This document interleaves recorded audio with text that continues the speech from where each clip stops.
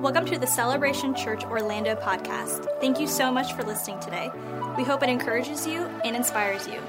Here's today's message. Hello, welcome. Thank you for joining us this morning in person or online, or maybe you're watching this back later on YouTube or listening on our podcast. We are honored and humbled that you would choose to join us today.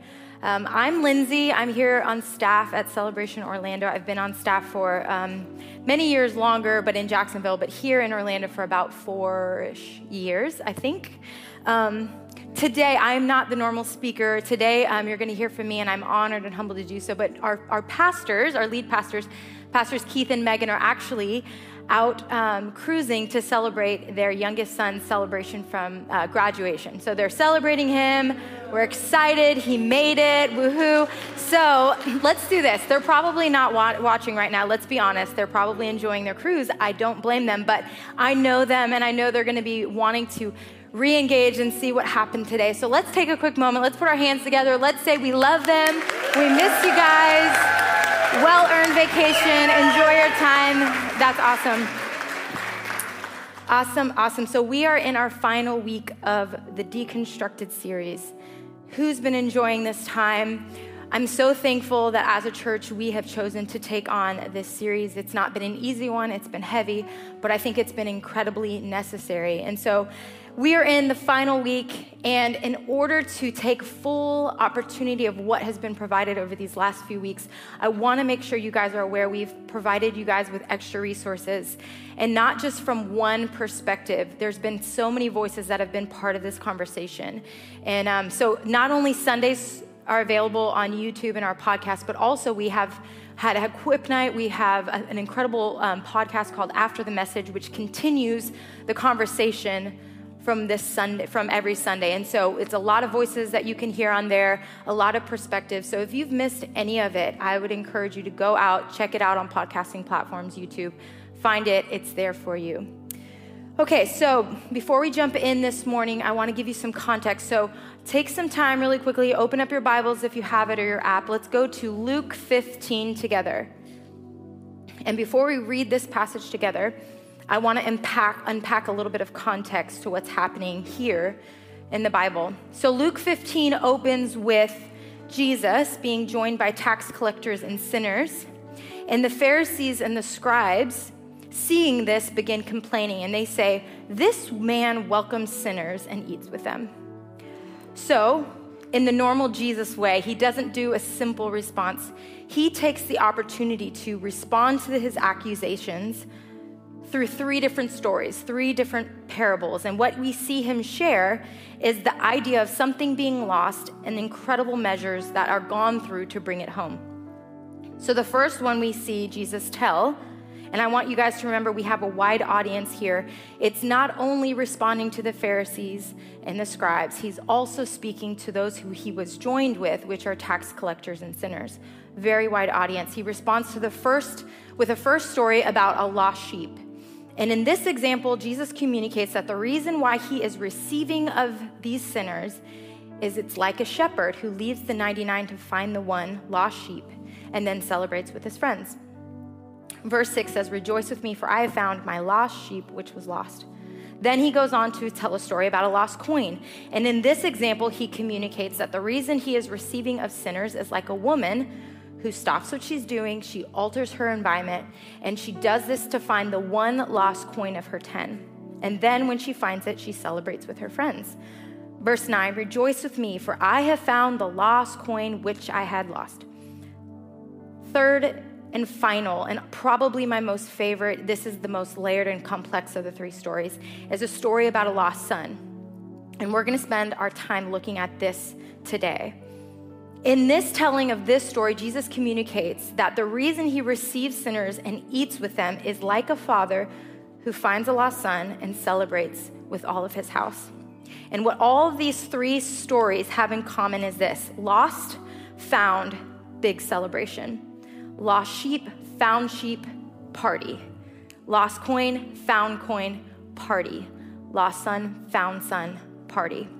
And I believe anytime we see this in the Bible of repetition, whether it's an idea or word for word, verbatim repetition. There is emphasis added. God wants us to uncover something and a powerful truth in our lives. So I want you to remember, lost, found, party. So Jesus' words and actions here, told through these stories, is the example of God's love reaching out to sinners, pursuing them, loving them in radical, nonsensical, even scandalous ways. So we're going to now jump into the text. Luke 15, we're going to start in verse 11. Let's read together. He also said, he being Jesus, a man had 2 sons. The younger of them said to his father, Father, give me the share of the estate I have coming to me. So he distributed the assets to him. Not many days later, the younger son gathered together all he had, traveled to a distant country where he squandered his estate in foolish living. After he had spent everything, a severe famine struck that country, and he had nothing. Then he went to work for one of the citizens of that country, who sent him to a field to feed pigs. He longed to eat from his fill from the pods that the pigs were eating, but no one would give him anything. When he came to his senses, he said, how many of my father's hired workers have more than enough food, and here I am dying of hunger? I'll get up, go to my father, and say to him, Father, I have sinned against heaven and in your sight. I'm no longer worthy to be called your son. Make me like one of your hired workers. So he got up, went to his father, but while the son was still a long way off, his father saw him and was filled with compassion. He ran, threw his arms around his neck, and kissed him. The son said, Father, I have sinned against heaven and in your sight. I am no longer worthy to be called your son. But the father told his servants, quick, bring out the best robe, put it on him, put a ring on his finger and sandals on his feet. Then bring the fattened calf, slaughter it, and let's celebrate with a feast. Because this son of mine was dead and is alive again. He was lost and is found. So they began to celebrate. Now his older son was in the field, and as he came near the house, he heard music and dancing. So he summoned one of the servants, questioning what these things meant. Your brother's here, he told him. Your father has slaughtered the fattened calf because he has him back safe and sound. Then he became angry and didn't want to go in. So his father came out and pleaded with him. But he replied to his father, look, I have been slaving for many years for you. I have never disobeyed your orders, yet you never gave me a goat so I could celebrate with my friends. But when this son of yours, who has devoured your assets with prostitutes, you slaughtered the fattened calf for him. Son, he said to him, you are always with me, and everything I have is yours. But we had to celebrate and rejoice, because this brother of yours was dead and is alive again. He was lost and is found. Verse 24 and verse 32 we see in this story are almost identical, word to word, word for word. And it not only repeats these words, but it repeats this idea that all of these previous parables are sharing. Lost, found, and a party. And I believe, once again, that the reason for so much of this idea of repetition is that God is trying to show us something very, very important. I believe that we are all on a journey, okay? So every day trying to uncover more about who God is, more about who we are, trying to process the world around us when there's hard things, when there's heavy things. I believe that we are all trying to do that daily, and I don't think we ever arrive. We're constantly in this place. And this series has been super helpful in removing the taboo of the idea and the word deconstruction. It's good, it's healthy to examine, to unpack what we think and we believe, and then put it up against the Word of God and His character and see how it stacks up. It's good to see what doesn't line up and to remove it. That's healthy and beautiful deconstruction, and it's super, super necessary. But this is not easy, right?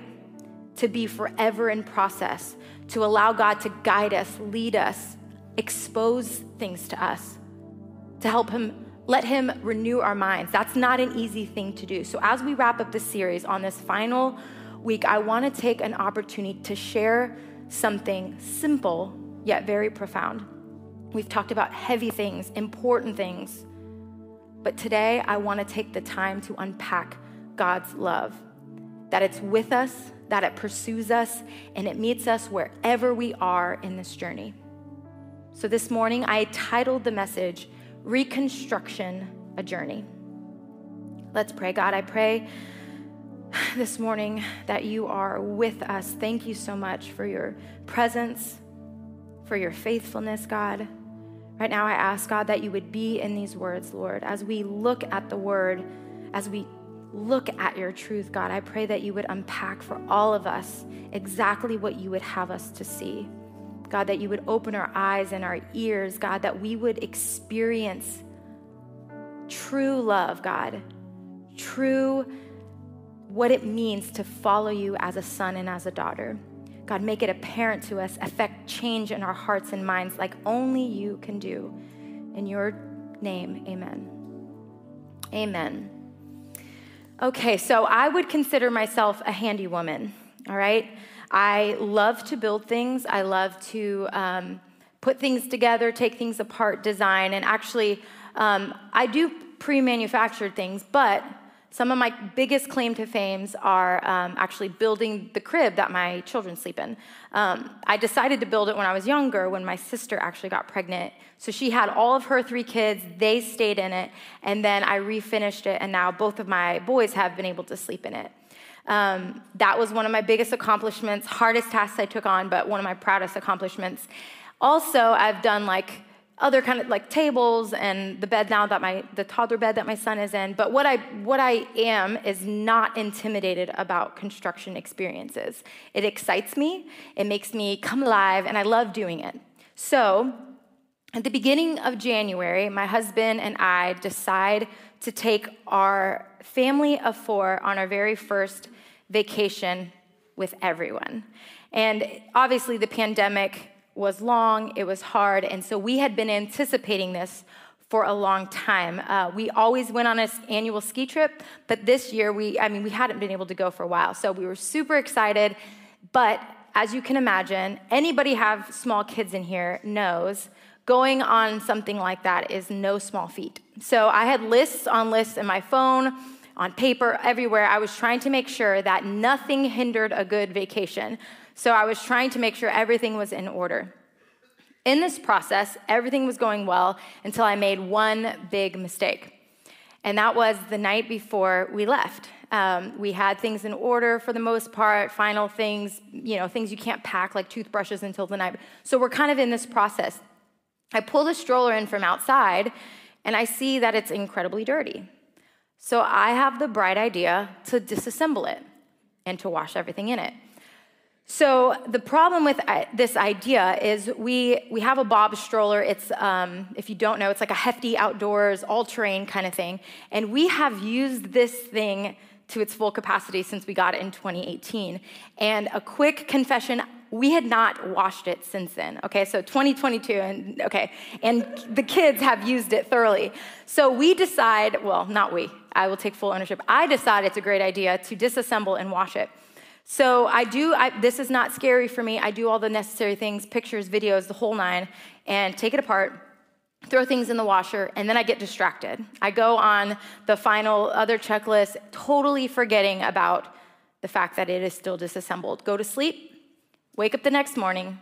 It's early. We have just enough time to pack up and dip. And I realize, thanks to my husband going hey, where's the stroller? My heart literally sinks. I realize I haven't assembled it. And this is incredibly essential to our journey. How are we gonna lug all of our kids and our luggage through an airport? Impossible without the stroller. So they start going into the car, getting buckled in, and I rush inside, literally just trying to throw it somewhat together so it's kind of functional. So I do my very best in 5 minutes. I have a lot of parts left over. I'm gonna be real honest. So I grab a Ziploc bag, I stuff them all in, a little to-go screwdriver, stick it in my suitcase, and we dip. We end up at the airport. Anybody who's flown recently knows it's insane.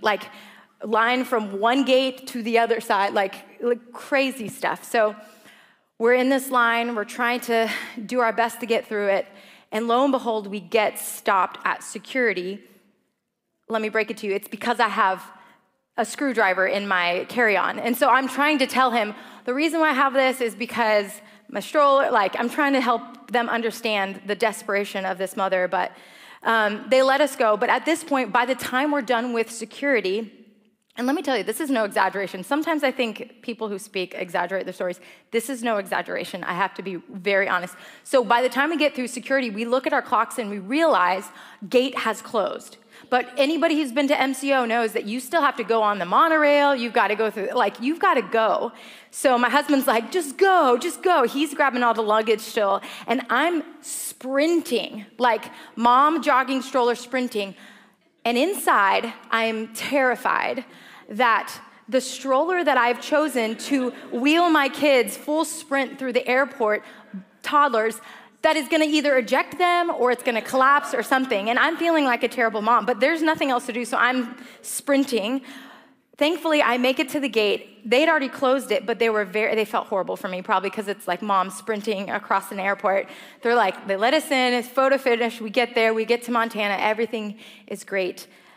The thing is the whole time, externally, it stayed together. It got us to our destination, right? But internally, I deeply knew something was missing. And I think by God's grace that we got there.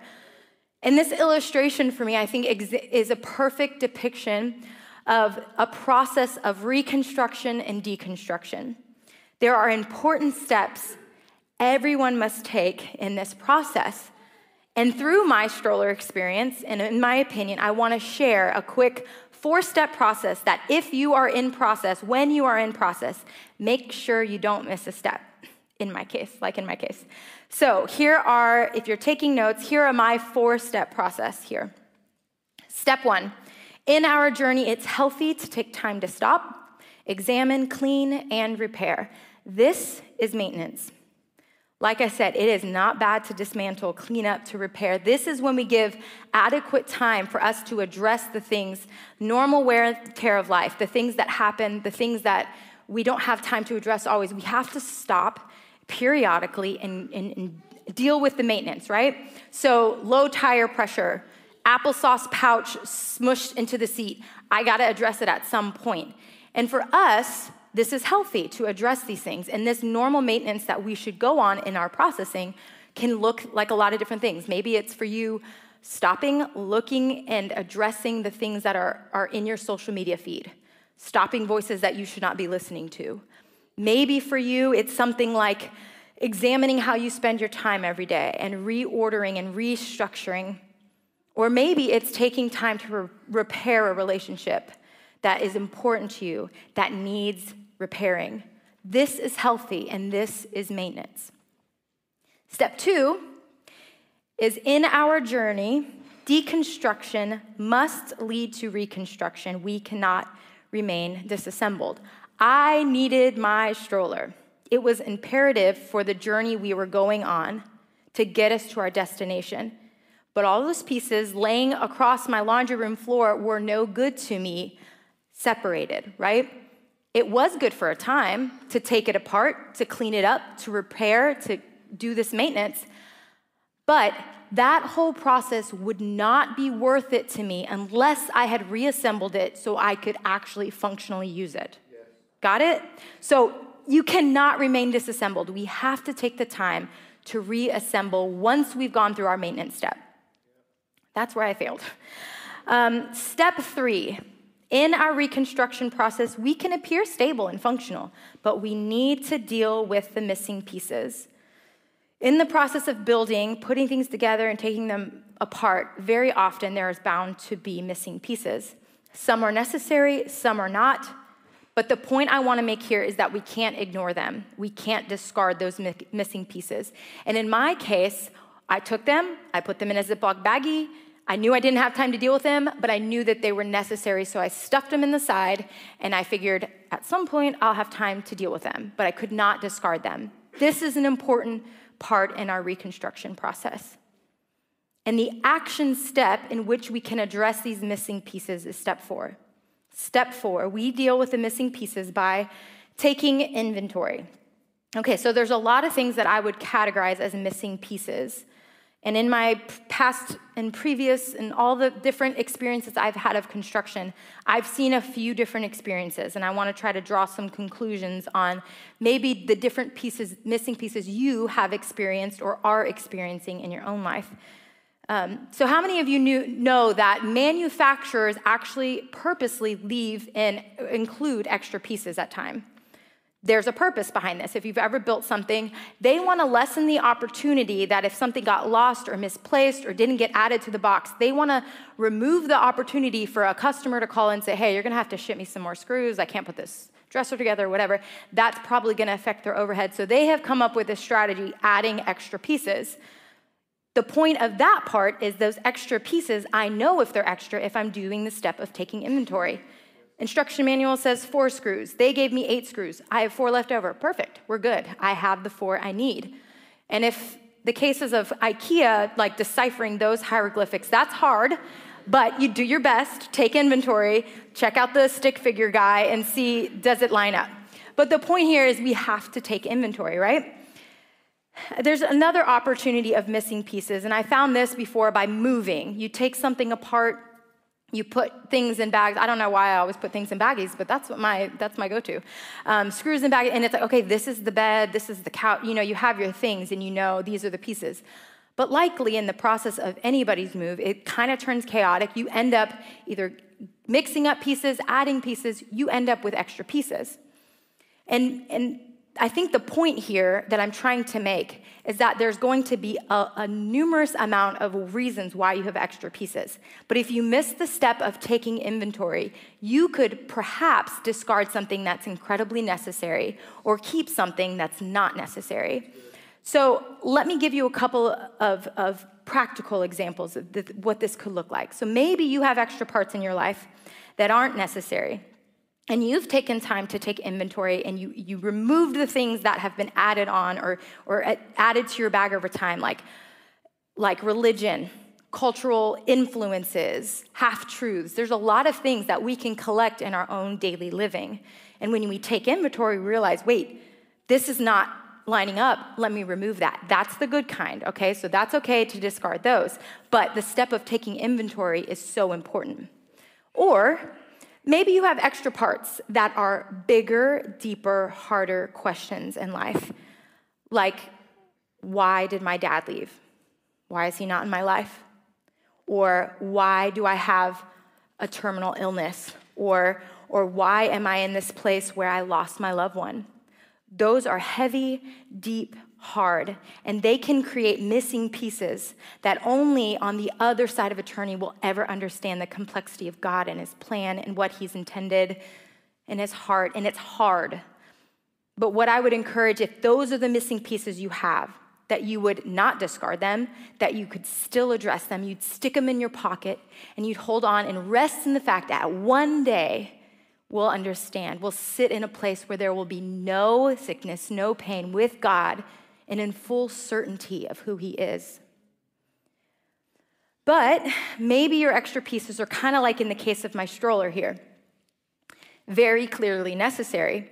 And I knew this because the entire journey from the airport all the way to our gate, the basket, like the undercarriage, was literally dragging on the floor. So I'm acutely aware that a lot of things are missing here. It shouldn't be doing that. And externally, I see it appearing functional, but internally, I was nervous that my children may get injured due to my negligence. And in the process of reconstruction, when you have these kind of missing pieces, and we attempt to reconstruct and reassemble our lives without God, his truth, or his discipline, we will only have the appearance of functionality. Because peace, hope, rest, true fulfillment can only come from God. And if we attempt to construct our lives without God, we will surely always still be missing something. So leftover pieces can indicate a lot in our life. And the only way that we can know their intention and what the purpose is if we take inventory. What do we need? What do we not need? Take inventory. So I have 2 sons. I'm actually, drumroll, 20 weeks pregnant with our 3rd child. So, surprise if you guys did not know. We don't know yet if it's a boy or girl. We find out on Thursday. I'm team girl because, let's be honest, I need a little bit of balance in my world. I love my boys, and I will be happy with whatever God chooses to give me, but team girl. So I figured we could do a fun little poll really quickly since I found out on Thursday. Who in here thinks that I'm gonna have my third boy? Raise your hand. Okay, not too many. All right. Who is on my team girl, and thinks it's gonna be a girl? Woo! Okay, yeah, there were some of you who didn't vote. I'm watching out, I see you. But I'm praying for whatever happy, healthy baby God gives me, but team girl. Okay, so this had nothing to do with my message, but honestly, I've been feeling a little bit awkward with you guys on some Sundays, like on stage, like, oh no, I wonder if it's looking, so I just thought, let's break the ice. I have an opportunity in a public setting to tell you all, yes, I am indeed pregnant. It doesn't have to be weird anymore. Okay, so back to the story, the point of all of this, but I currently have 2 sons, to my knowledge. And in this narrative from Luke 15, we see a father of 2 sons, a younger and an older. I want to look at the younger son first, okay? So this younger son, he's come to a point in his life where he's missing something, or he feels like he's missing out on something. He's maybe struggling with his identity, feeling stuck. Maybe he feels like he can't compare to his older brother, or that under his father's roof, he's hit a ceiling and he's missing out on his potential or his future or his happiness. Maybe all of these things. But what we do know is something triggered this younger son to go to his father and do something very bold and actually very disrespectful. He goes to his father and he says that he wants his share of the inheritance.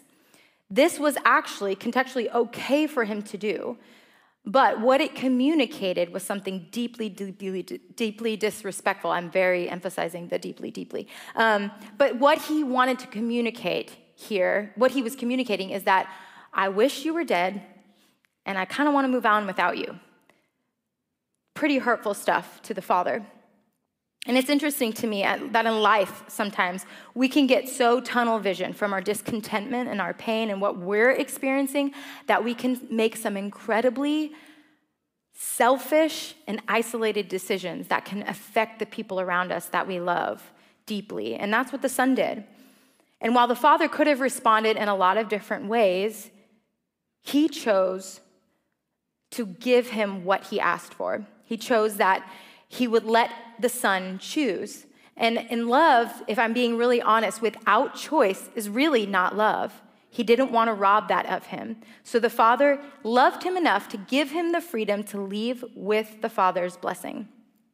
Okay, so the son has the inheritance. He sets out to a far country where probably nobody knows who he is, nobody knows his family. He can start his new identity. He can live this life in full freedom. He's probably really excited. And he begins to live a very lavish, wild, and recklessly abandoned life. He goes to parties. He eats all the best foods. He's enjoying his life and living what appears to be full of freedom.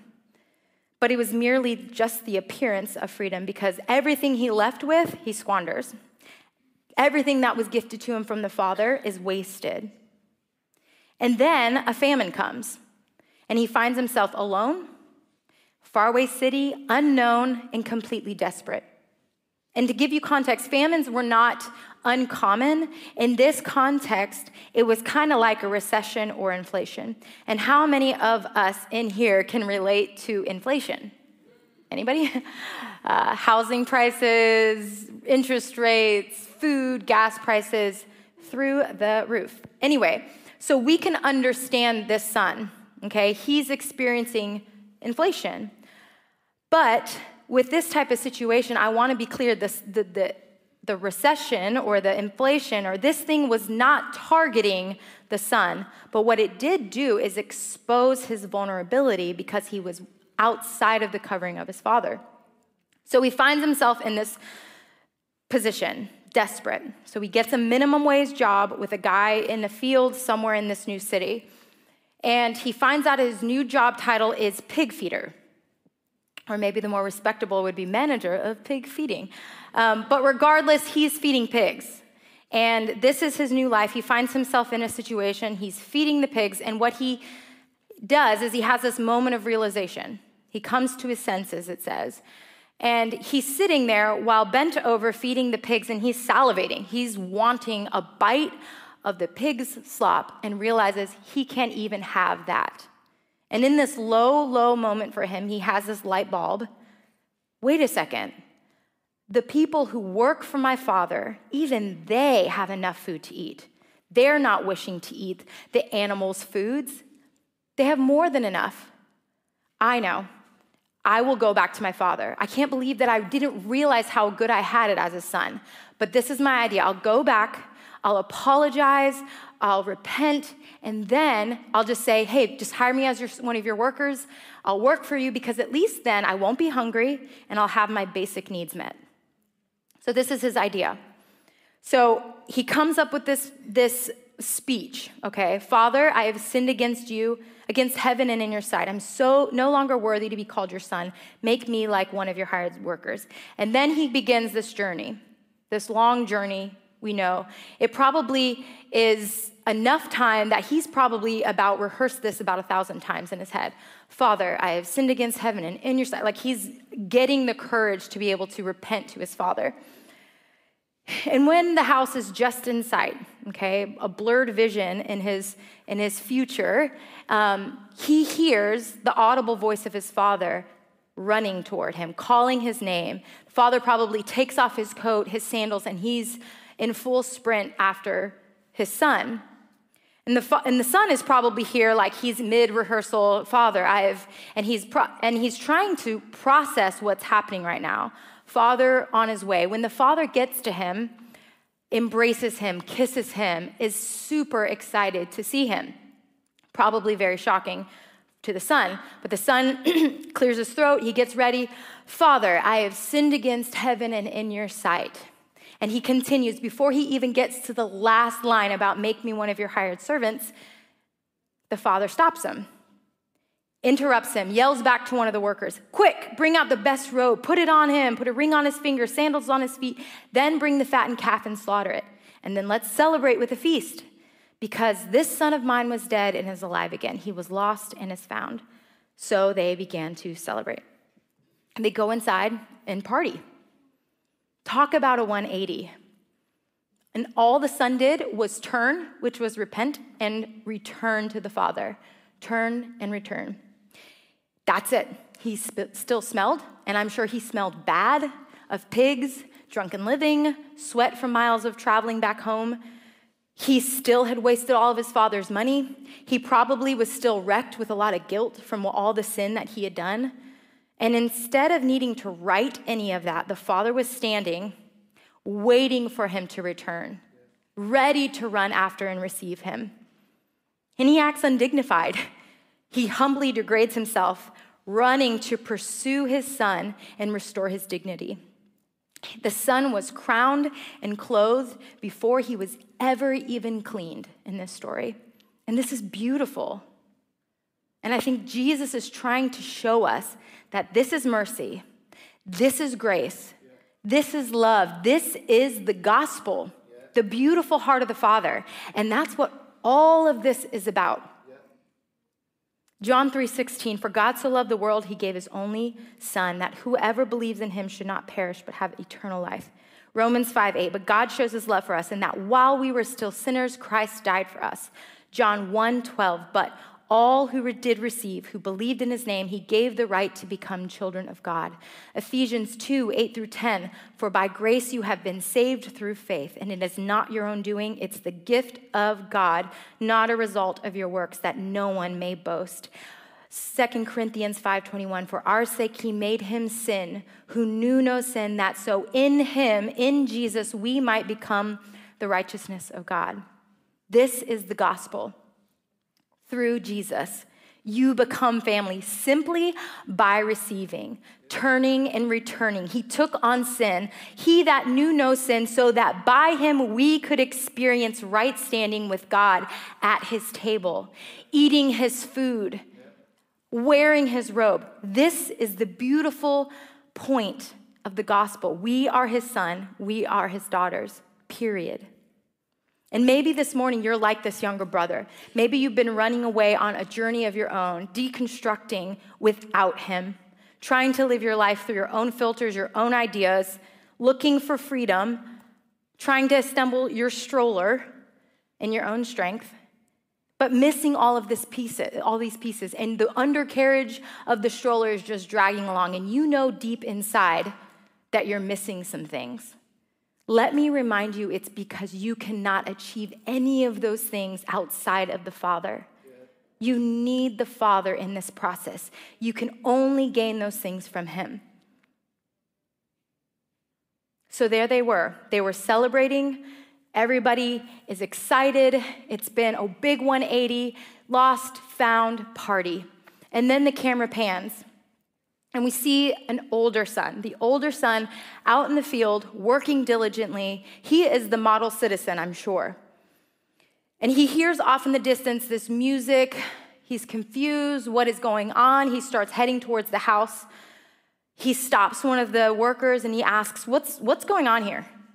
And they say, your brother's home. You didn't know that? Your brother's home. Your father is so excited. He's done all of these things, throwing a lavish party, all to celebrate. And right then, the brother's countenance completely changes. He becomes furious.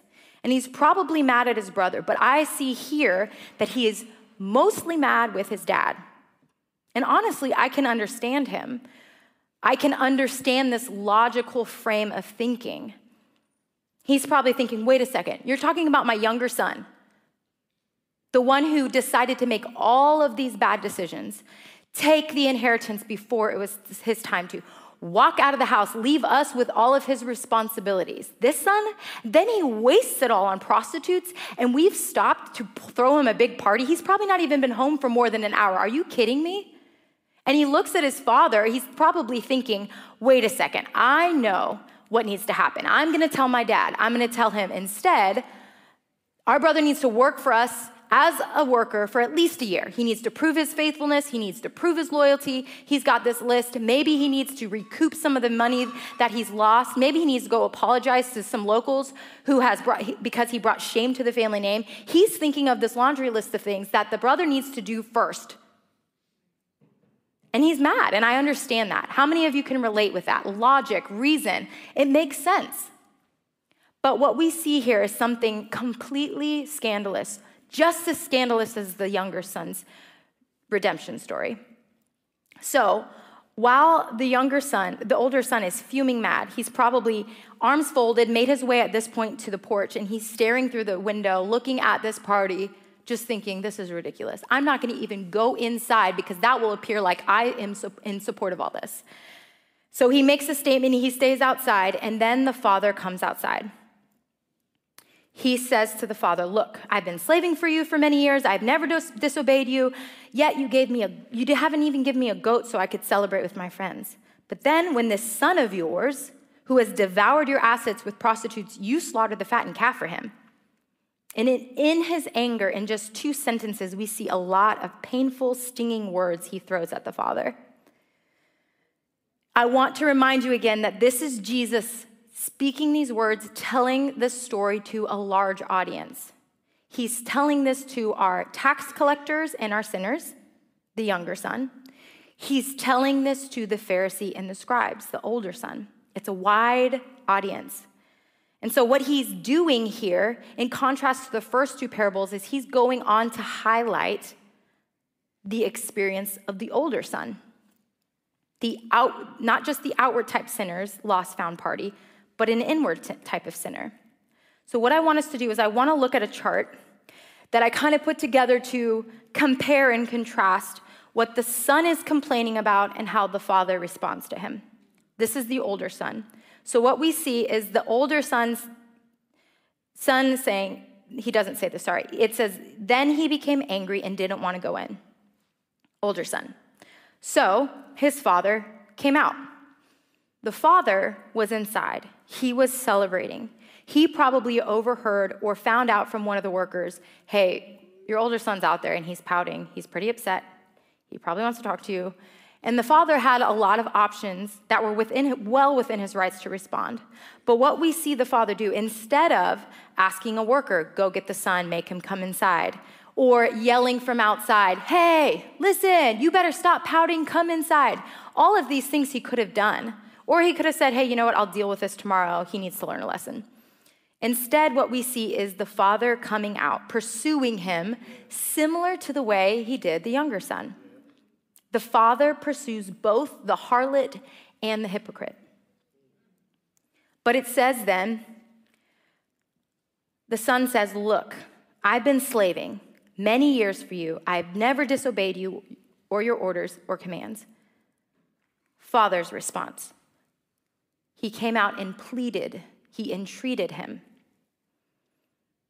I really like the fact that this chart will allow you to see orders, commands, pleaded, entreated.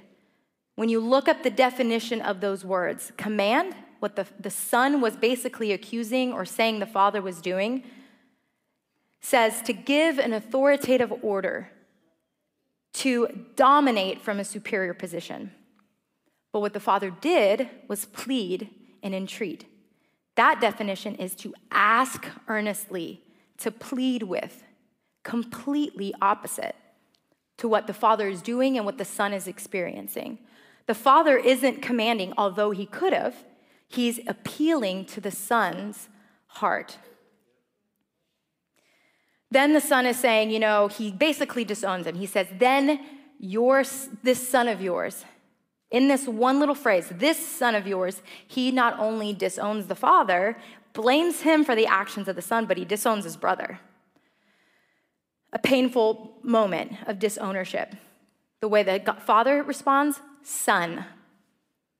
And what's interesting to me is in this passage, son is used a lot. The other 8 times we see it in this passage, it's Huios, the Greek word, and that means son. But if here is the first time we see a different word, this Greek word, teknon, teknon. And what this refers to is a more intimate, tender relationship. He's saying, my child. He's not belittling him. He's speaking endearingly. And I have a child. I know what it's like when you think through the filter of ownership, not disownership. That's what the father is doing in response. The son says, you never gave me a goat so I could celebrate. You won't give me anything, but you would give this all to my brother. And the father responds to that and says, you are always with me, and everything I have is yours. We see the son relate to the father, command, works like a worker. He's not even relating to the father in relationship with him.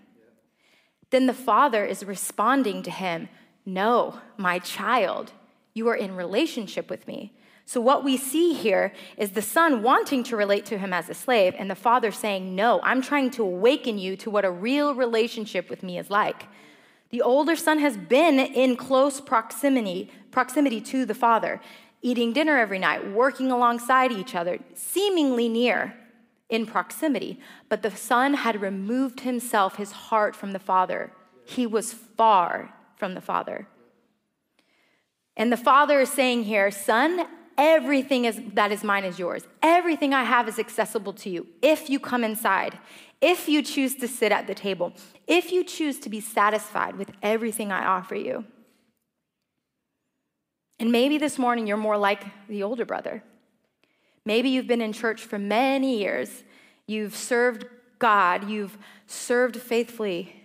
But maybe in the process you've gotten hurt.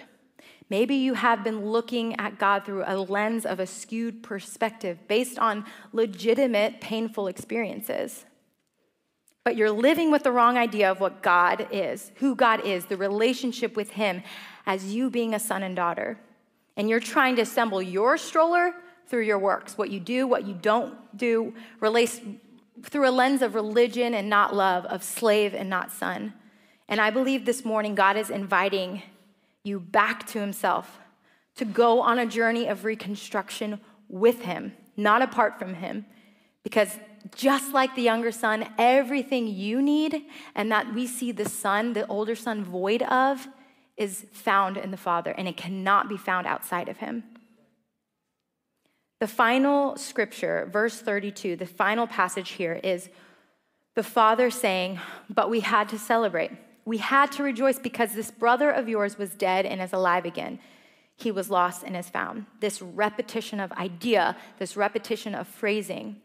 And what I think is happening here, when it caps it all up, yes, we talked about the younger son and it's lost, found, celebrate.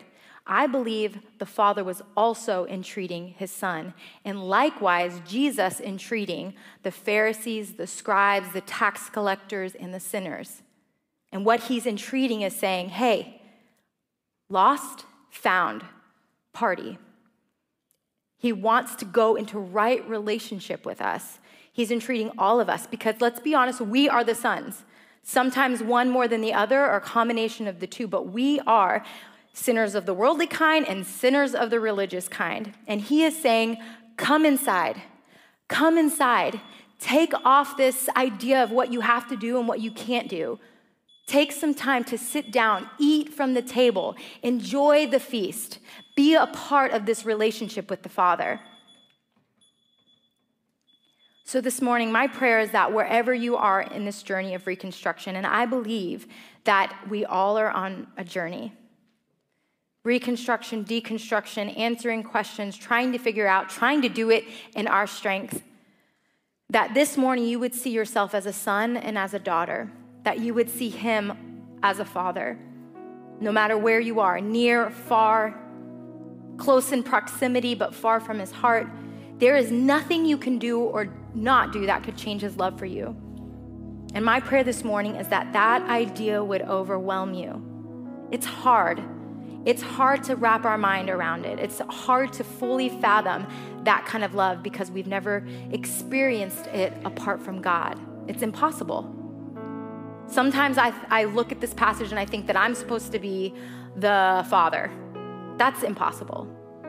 But what I believe this morning is that as we choose to position ourselves to look at him, to gaze at his love for us, to relate to him as son and daughter, as we allow that to transform our hearts and our minds the way it's intended to be, that we could not help ourselves but to attempt to love the people around us the same way, to extend ourselves, to entreat other people. The Father loves us this morning, whether you're far, whether you're near, whether you're close to his heart or far from his heart, he loves you deeply. This morning, would you please bow your heads? So maybe, like I said, you're the younger brother, you're the older brother, or some weird combination of in between.